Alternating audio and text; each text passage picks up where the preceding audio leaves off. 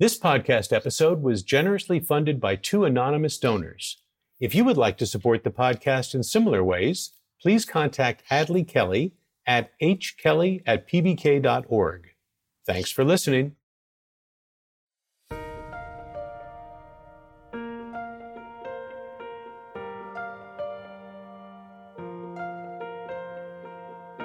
Hello and welcome to Key Conversations with Phi Beta Kappa. I'm Fred Lawrence, Secretary and CEO of the Phi Beta Kappa Society. On our podcast, we welcome leading thinkers, visionaries, and artists who shape our collective understanding of some of today's most pressing and consequential matters. Many of them are Phi Beta Kappa visiting scholars who travel the country for us, visiting campuses and presenting free lectures that we invite you to attend. For the visiting scholar schedule, please visit pbk.org. This special episode, featuring our 2021 Phi Beta Kappa Book Award winners, was taped at the annual Phi Beta Kappa Book Awards event, which took place virtually on December 8th, 2021.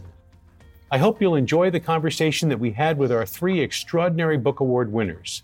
For the first time ever, each honoree is a first-time author.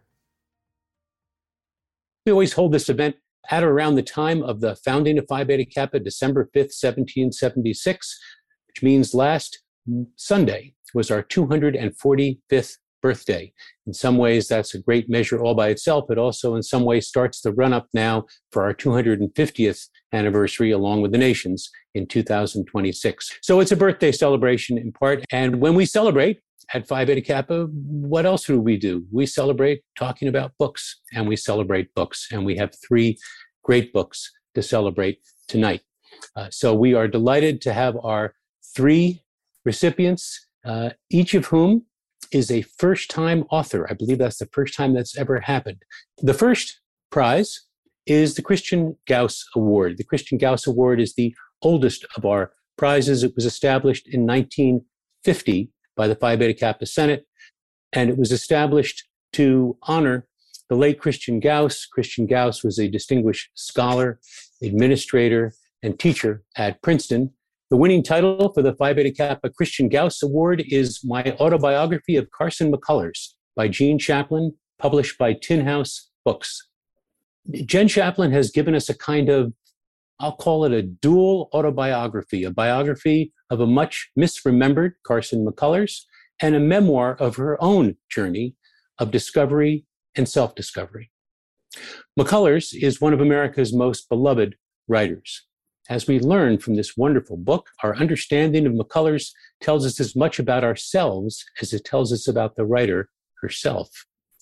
At stake here are issues of identity, queerness, memory, obsession, and above all, love. What and how and who we read make us who we are. Jen Chaplin is a writer and archivist living in New Mexico. My Autobiography of Carson McCullers, her first book, you're going to hear that a lot tonight, was a finalist for the 2020 National Book Award and won the 2021 Lambda Literary Award. Jen has a PhD in English from the University of Texas at Austin, where her dissertation, Narrative Salvage, focused on wastegapes in contemporary literature. She currently works as an archivist for a visual artist. Please join me in congratulating Jen Chaplin, the winner of this year's Christian Gauss Award.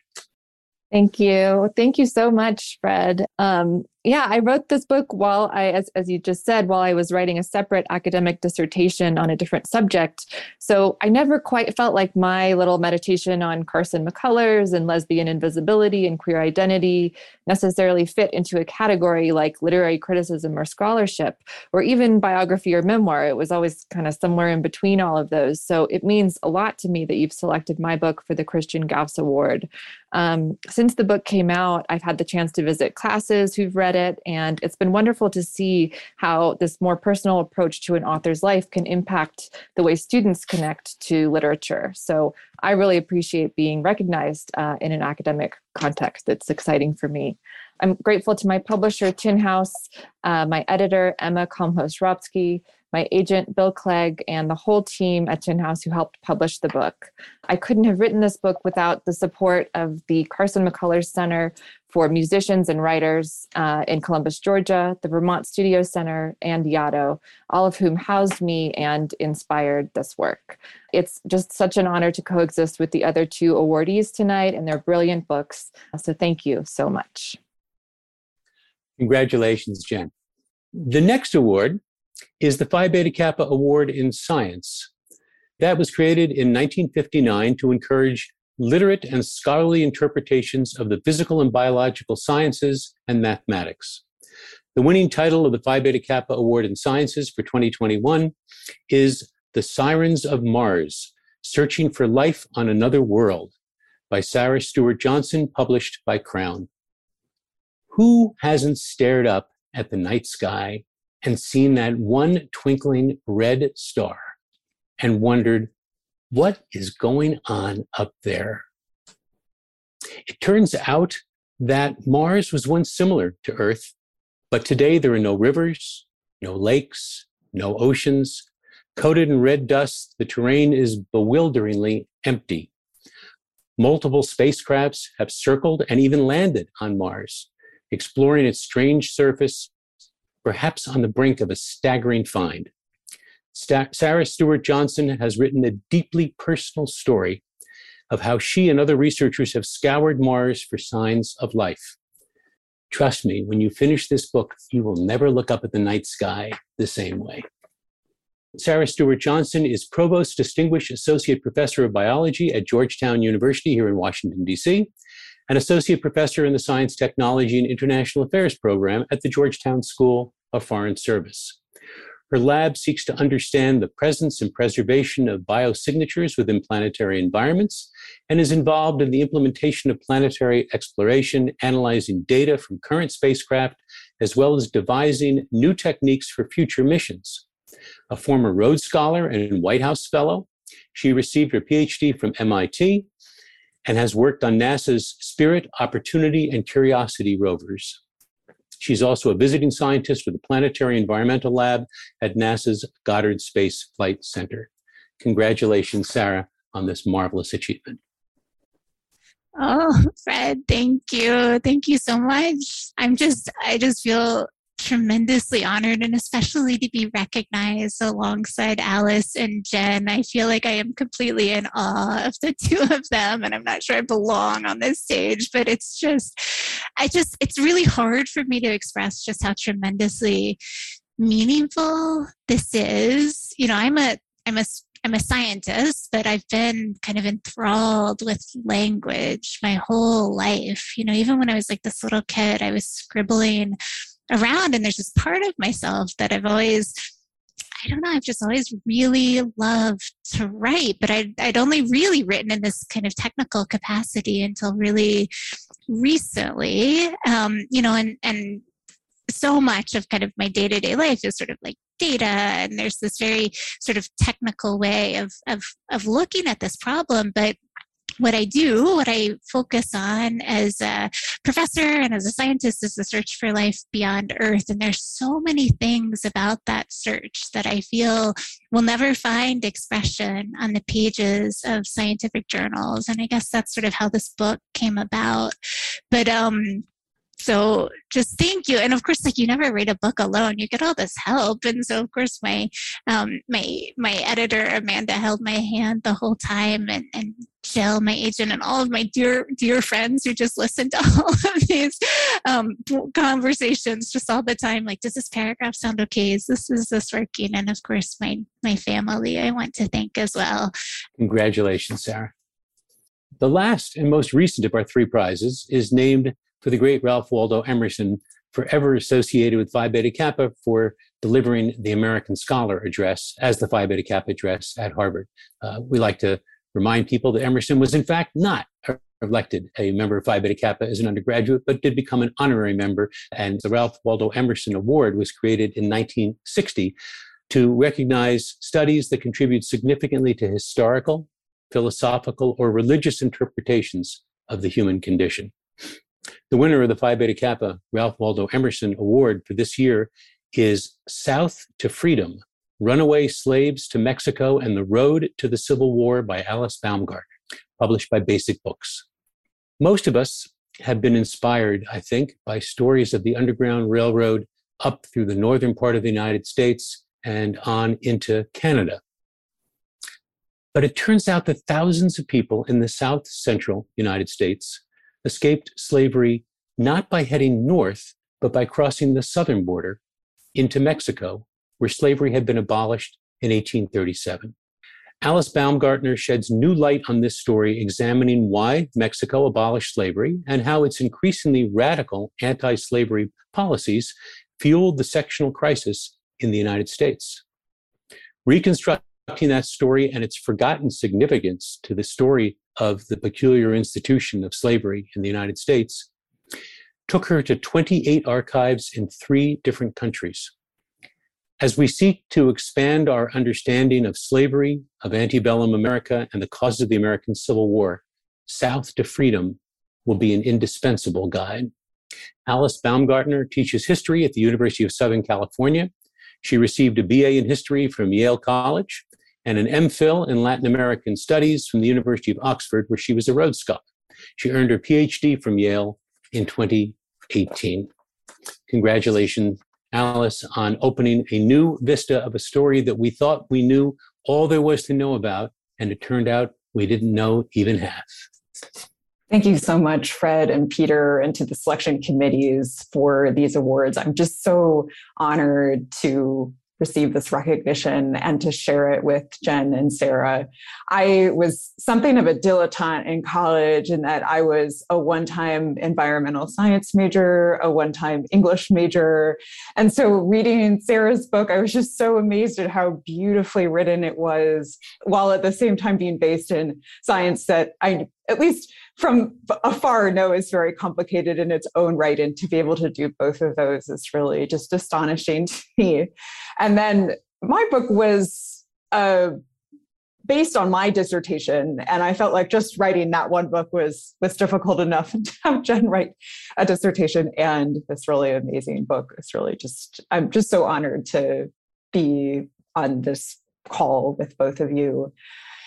I love reading essays about writing, and one of my favorites, perhaps no surprise for a 19th century historian, is by the German Jewish intellectual Ludwig Born, which was written in 1832, and it's called How to Become an Original Writer in 3 Days. And it was kind of joking about the 19th century fads for how to do something in a short amount of time. And it's a funny little essay that has a lot of little gems of wisdom in it. One of them, I think, is the line that goes, "The good writer follows the same path as the bad writer, only the good writer follows it a little bit longer." And I've been accompanied on that path by so many people. I want to start by just saying how much this book and my own writerly journey has been influenced by my own students, some of whom I know are in the audience, and it just means the world to me that you're here.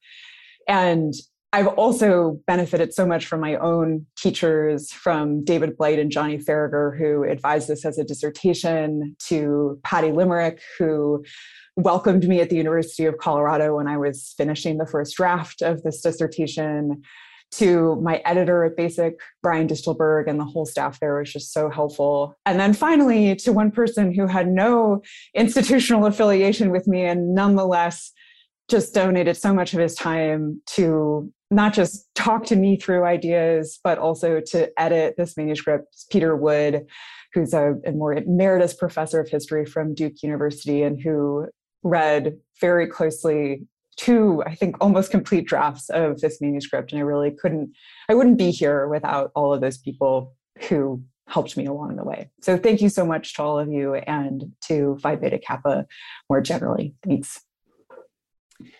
All 3 of you have very graciously thanked Peter and me, but I have to give the credit where it's due. Our thanks to the members of the prize committees who volunteer their time to read many books, the long list, the short list, and then make their decisions. So thank you to all of you. I think many, if not all, of the members of those committees are listening, and it must be a great joy for all of you to see now it come to this and to meet these 3 wonderful prize-winning first-time authors. So let's jump in and talk a little bit about how it came to be, all of these books. And you all alluded to this a little bit. Donald Murray famously said that all writing is autobiography. By the way, he also said, remembering may be a celebration or it may be a dagger in the heart, but it is better, far better than forgetting. So I leave you that as well as possible motivation for tonight. But if all writing is somewhat autobiographical, then I'd like to start with each of you, how you got drawn to your topics and whether there's some autobiography in it. And obviously, Jen, I have to start with you on this one. You had the sort of audaciousness to title the book "My Autobiography of Carson McCullers," a memoir. So it's about her. It's about you. It's about you discovering her. Did you find McCullers, or did McCullers find you? That's a good question. Well, I was not super familiar with McCullers' work when I was a grad student. I kind of hadn't really gotten to her. In my research, I was focused on contemporary authors. And I was working in the archive at University of Texas, the Harry Ransom Center, where McCullers' papers are housed. And I was there. I was an intern, kind of just fielding queries from established scholars on their work. And one of them asked for some letters between Carson and a woman named Anne Marie. So I kind of go down to the basement and find these letters. And instead of just bringing them up and photographing them and sending them to the scholar, I started reading them. And they were love letters. They were so enthralling. They were hilarious. They were so interesting. And I just wanted to know everything about these two women. And at that time in my life, I was kind of in the process of slowly coming out as a queer woman. So it meant a lot to me to see this, very well-known literary figure who was in a relationship that looked super familiar to me, but that I hadn't really seen depicted so much in literature. So who found who, I'm not totally sure, but I definitely pursued Carson from there on. I ended up cataloging her clothes and personal effects at the Ransom Center, as I talk about in the book, and then really sensed that there was more to her story, specifically more to her autobiography, than I had been able to find. She kind of kept trying to write her autobiography throughout her life in different ways and never finished it. So I really wanted to find, what was the story that she was trying to tell? What version of her life did she really want out there? Because it was a story that she kind of returned to over and over again. So that's how the title kind of came about, was that it was sort of me searching for her autobiography. But then along the way, my own story sort of gets woven in there as well. So yeah, it was a mutual exchange. Tell us about how you thought of how you situated yourself with the other biographies that have been written of McCullers. Because obviously when you write into an area, it's not just that you have to do the literature search, it's that you're taking your place in that scholarly conversation. How did you think about that? Sure. There are two big biographies of McCullers out there. And one, the Virginia Carr biography, is kind of the completest version, the one that includes almost like a TikTok of her life. Every moment accounted for to the best of the biographer's ability. And then there's a kind of more lyrical biography that was written by a French woman in 2000. But what frustrated me about both of those books, and about the kind of narratives about McCullers' life that had been rehearsed in literary criticism, was that if they acknowledged her relationships with women, like her relationship with Anne Marie, they sort of glossed over them. They didn't really treat them like serious parts of her life. Whereas when I was reading, her attempts at autobiography, and then ultimately when I was reading her therapy transcripts, it became apparent that she saw her life much differently and saw her relationships in a much different light. So whereas the biographies kind of positioned her as someone in a tortured marriage with Reeves McCullers throughout her life, and that was sort of her primary relationship, she saw it differently. She even wanted the Anne Marie letters to be included in her autobiography when it was published, which they didn't actually include them. Mm. So my relationship to the biographies was sensing that there was something missing, that there was an aspect to her story that even while it's kind of being disclosed, isn't, being given the benefit of clear language. It was euphemized or it was dismissed. And so I really wanted to understand that part of her life better and then kind of write into that direction. Sarah, I'm tempted to ask you a very similar question. Did you find Mars or did Mars find you? But when you wrote about Mars exploration quite evocatively, you say that the exploration of Mars has always been about more than scientific knowledge. It's been an almost existential endeavor to confront our own limitations, to learn what life really is, and ultimately to defy our own isolation in the universe. So could that be said about exploration of space generally, about other planets, or is there something about the Martian relationship with Earth that is unique and compelling this way? Oh, it's a great question, Fred. And there is something in many ways it's very special about Mars. We know of no other place, like even of all of the extraordinary worlds that we've now discovered orbiting other stars, in addition to our own solar system, no other place that's as similar as Earth. And of course, Mars and Earth were almost like twins, like when life was getting started here early in our history. And this planet took this dramatically different path than our own. But the thing that has been so captivating for me about it, there's so many worlds that are beautiful and amazing, and we just get bowled over by the indescribable foreignness of them all. But just this possibility for life on Mars, like we know that life got started here. Did it get started there as well? And it just seems like it gives us this way of going after these really fundamental questions, like, are we alone? Where did we come from? Why are we here? Like, why is there something and not nothing? And did that something from nothing? Did it happen once or did it happen time and again? And we potentially have an answer within our grasp. Mars, just the next planet over, if we happen to find life there, especially a separate genesis of life, if lightning struck twice, if we have another spark, it just would be so suggestive that our whole universe could be just this hatchery, all kinds of worlds and all kinds of different possibilities.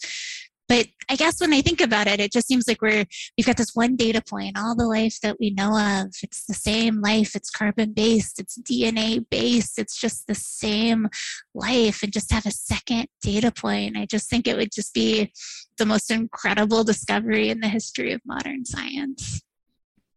You come to life talking about this, and we sense your excitement and devotion to it. Do you remember a moment when that kind of started? Do you remember a moment and thinking, if I can swing it, this is what I want to do? I want to be able to study this? Oh, I do. So there were certainly like seeds of this, like early in my childhood. My father was a bit of an amateur astronomer and an amateur geologist. And, my mother also had just this kind of insatiable curiosity around the natural world. I grew up in Kentucky, didn't really travel very often beyond the state line. And then I went off to Missouri, to Washington University in St. Louis for college. And my freshman year, I had the chance to meet a Mars scientist, this man named Ray Arvidson, and he became a professor in a class, and I started working in his research laboratory, and it just like blew my mind that there could be people that like spent their whole lives just thinking about Mars. And I do remember this moment. I was sort of off doing field work in Hawaii, like up at the top of this volcano, and it was just so cool and interesting. And I remember being so far beyond the tree line, there was just no life. I mean, it was just like everything looked like a crystallized bruise. It was black and shards of purple and cinder cones. And all of a sudden, I remember seeing this tiny little fern up there that was surviving against sort of all odds. It's a little moment I write about in the book at one point, but it just seemed like it stood for all of us. It's just this defiance against the abyss there, and just this resilience of life I just found so powerful. But I think that was the moment that it first kind of made sense to me that I want to be a planetary scientist. And Alice, I guess I can't ask you whether you found this topic or it found you, but I do want to ask you something similar to it. It's not the most obvious topic. Even those of us who think we have read a lot or know a lot about the Civil War and slavery and the process of emancipation, slow and still continuing in some ways. And yet this is a story that sort of, I guess, has been hiding in plain sight. So two related questions. How did you see it where others hadn't? And why hadn't we seen it? Those are both great questions. And I came across this topic almost by complete accident. I actually started as a Mexicanist, and in my first research trip to northern Mexico and Mexico City, I was working on a topic about violence on the US-Mexico border in the mid-19th century and really trying to understand what was happening on the border after it had been delineated, but before either government really had much power on the border. And so I was looking for any document about violent conflict. And I was just shocked at how many documents I happened upon that had to do with slaveholders from the United States coming to Mexico, trying to kidnap enslaved people who had escaped there, and then facing really surprising resistance, not just from those enslaved people themselves, but from Mexican citizens. And that really surprised me, not just because I had no idea that enslaved people were escaping to Mexico, and I wouldn't have expected Mexican citizens and Mexican officials to risk their lives to protect enslaved people, but it really challenged what seemed and still seems to me to be a predominant explanation in history that people, among historical scholarship, I should say, that people act according to pretty basic economic incentives. And here was an example of people not really acting the way we would expect them to. And so it took me into this rabbit hole of why were enslaved people escaping to Mexico? What types of lives were they able to forge for themselves there? And why were Mexican people helping them? Mm.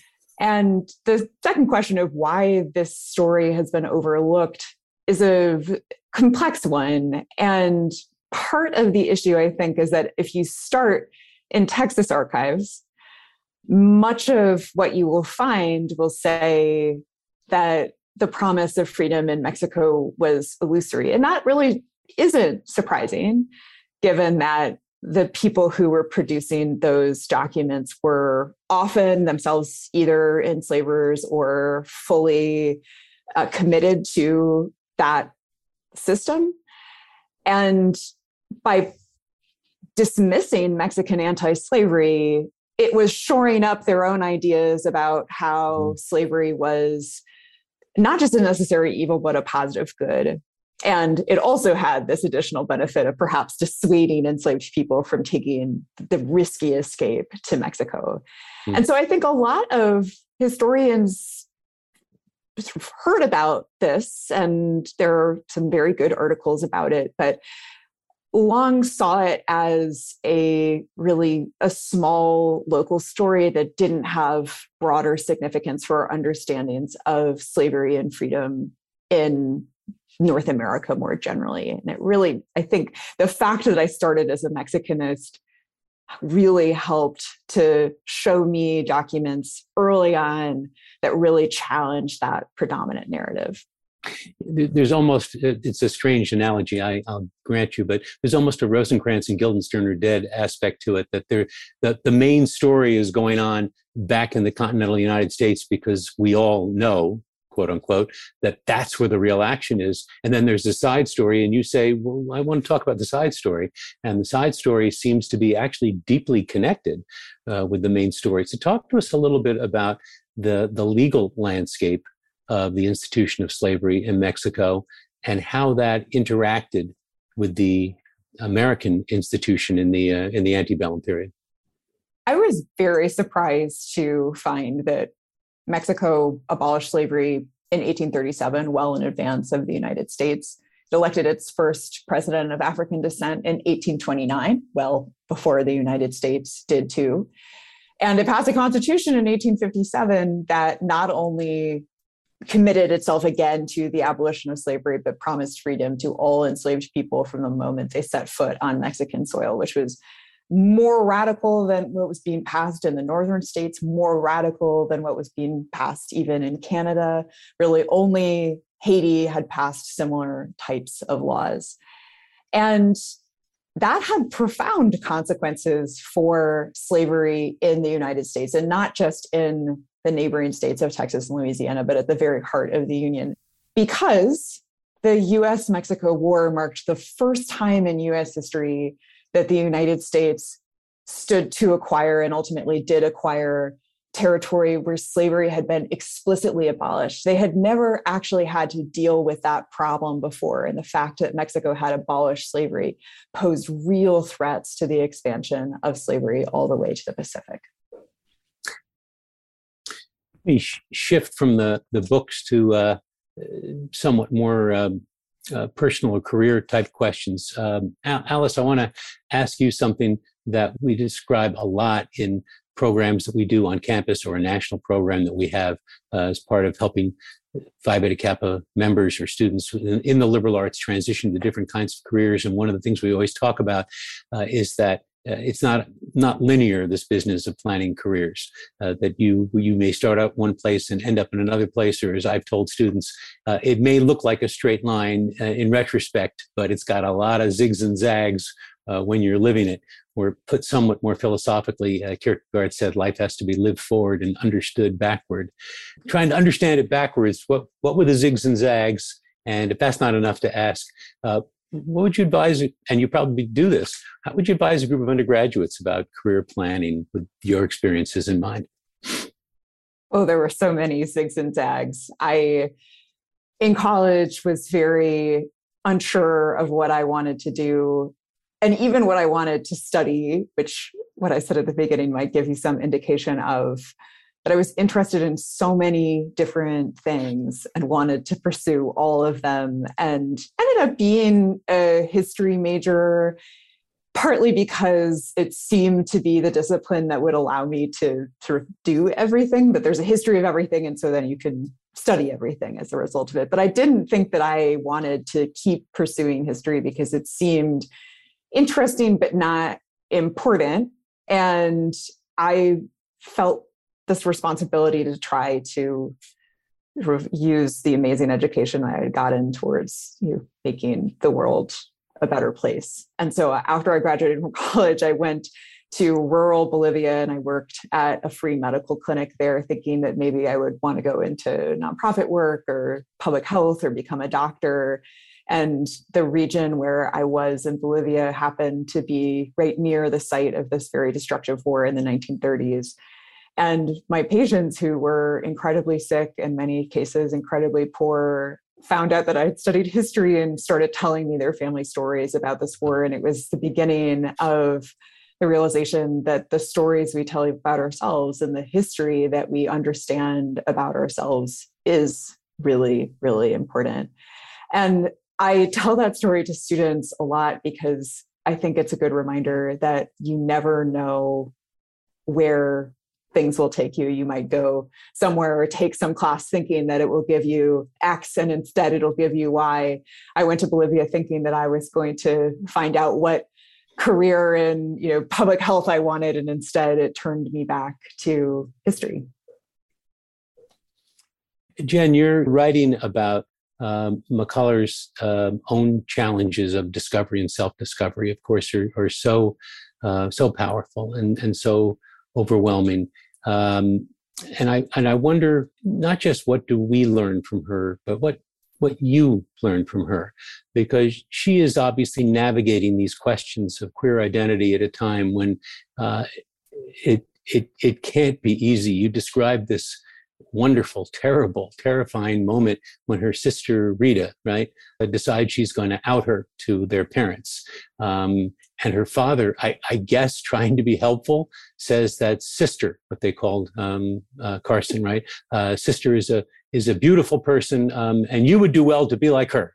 So she couldn't possibly be a lesbian because she's. And so he means it as a compliment, right? So that's her world that she's navigating through.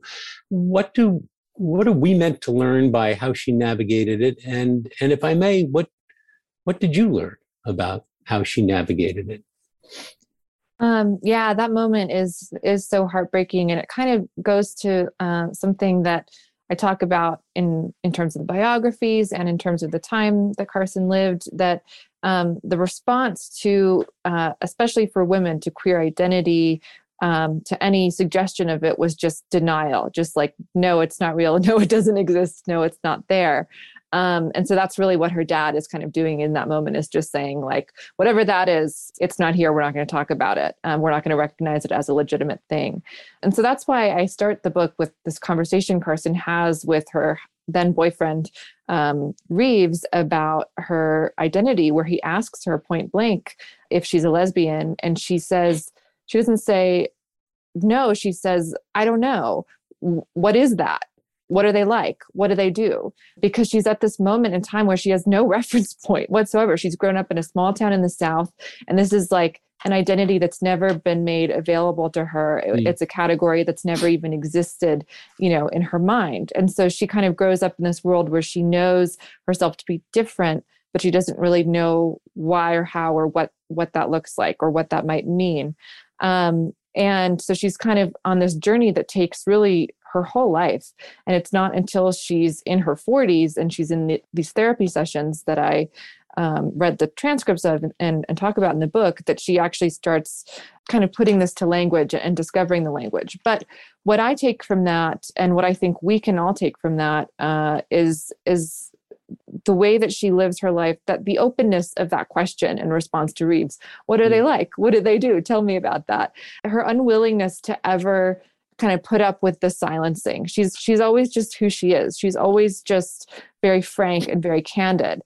She's never really closeting herself, but people around her are constantly closeting her, right? And her biographers after the fact are closeting her. But during her own life, she's kind of living out loud. And so that meant a great deal to me, because I had been in a closeted relationship for 7 years at the point when I found these letters. And so I was kind of astonished, because I'm reading about this woman who's in the 30s, 40s, and 50s at a time when it was like basically illegal to be who she was, when she, her gay male friends are being arrested. And she's just kind of living out loud in this way. And it was almost like a kind of courage that I took from her. Sarah, we've been talking about Mars a long, long way away, but I want to ask you about something else you wrote, which is much closer to home, and that is that extraordinary New Yorker piece about loss, the period that starts, something like 6 months before the pandemic, a time of just extraordinary challenge. But you write very movingly in the New Yorker piece about what you learned from that, and actually what you learned from that in terms of how it applies to your professional work, your scientific work. Would you share some of that with us? Sure. So not terribly long before the pandemic, I found myself in an ICU on a ventilator, sort of with no sedation because my blood pressure was too low, but there'd been this medical accident, and I ended up just kind of fighting for my life, which was so interesting and awful, but it was something that I just completely didn't expect, I do field work in these really remote places, far flung corners of the earth. And there are these known risks and you sort of know about them. And I just sort of, I'm always so careful, but I just never thought just kind of on a Monday morning that I would come so close to dying. Following this loss, I'd been pregnant actually with 2 babies and we'd lost them both. And then I, just halfway through the pregnancy, and then during the surgery that followed, there was a artery that had been unseen, that had been nicked, and I had liters of blood sort of pooling in my abdomen and just, I don't know, this is all too graphic. But anyway, the point being, I guess, is that I came like very, very, very close. And in those hours, I just was really on the edge, but in this strange way where I was also very aware that I was maybe going to die any second. And then it was just sort of this thing that kind of, there were all these like operative complications. I was just back in the emergency room sort of again and again, I'll fall. And it didn't really stop until kind of right before the pandemic, which was a sort of interesting thing because everything kind of quieted down and had a lot of time to kind of think about what had happened and just kind of the nature of, our own lives, our own mortality. And I think that, what I wrote about in that piece was just kind of this idea that, as a scientist in particular, you kind of, you look at cause and effect, you like sort of think about like how things lead to other things. And I think I'd just been sort of going about much of my life feeling like there was this sort of rhyme and reason to things, and you just need to understand it. That's your role as a scientist. You go after kind of understanding things, and there's this kind of sense behind it all. But there's also like this role of chance where, just by chance, like something can happen, and it's just it's shaped so much of not only the history of our universe and the fact that we all come to be, but then also like these individual moments in our lives. I think it just has left me with this very strong sense of how fragile things are. And it's so interesting as somebody that studies life and has just always thought of life as just, it just wedges into a crevasse and holds on against all odds. I mean, life can survive in the core of a nuclear reactor. It can survive a mile under the earth. It can survive in ice-covered lakes. I mean, just all kinds of crazy conditions and like, the coldest temperatures you can imagine. But, life at the same time is just fundamentally fragile too. I said to each of you when you notified you of winning your respective book award that one of the things that I try to do in these conversations is find the common thread. And I said that the thing reveals itself. It's not always clear. I think courage. That's the common thread. Life persevering is courage. Enslaved people finding their way to Mexico, of all places, and trying to build a life there is a story about courage. Carson McCullers is a story about courage. I think that's our through line here in a way that might not have been obvious reading these books A to Z, but hearing your descriptions of them, I think that's what comes through quite powerfully and quite compellingly. As Samuel Beckett said, "Try again, fail better." And maybe that is the definition of courage. Try again, fail but fail better each time. No failures tonight, only successes tonight. Thank you for being with us. Thank you for the wonderful words you put on the screen and the page for us all to learn and benefit from. You're all first-time authors, which means no pressure, but we're all anxiously waiting to see what comes next. I'm sure you are too. I know there are projects underway. The world will be better for all of it. Congratulations on behalf of a very grateful Phi Beta Kappa Society, and for all of you with us tonight. Thank you for being with us for the 2021 Book Award celebration, and we will look forward to gathering in 2022. This podcast is produced by LWC. Jimmy Gutierrez is managing editor. Kojin Toshiro mixed this episode, and Hadley Kelly is the Phi Beta Kappa producer on the show. Our theme song is Back to Back by Jan Perchik. You can learn more about the works of our Book Award winners at pbk.org. And you can also learn more about the work of the Phi Beta Kappa Society and our Visiting Scholar program on that site as well. Thanks for listening. I'm Fred Lawrence. Until next time,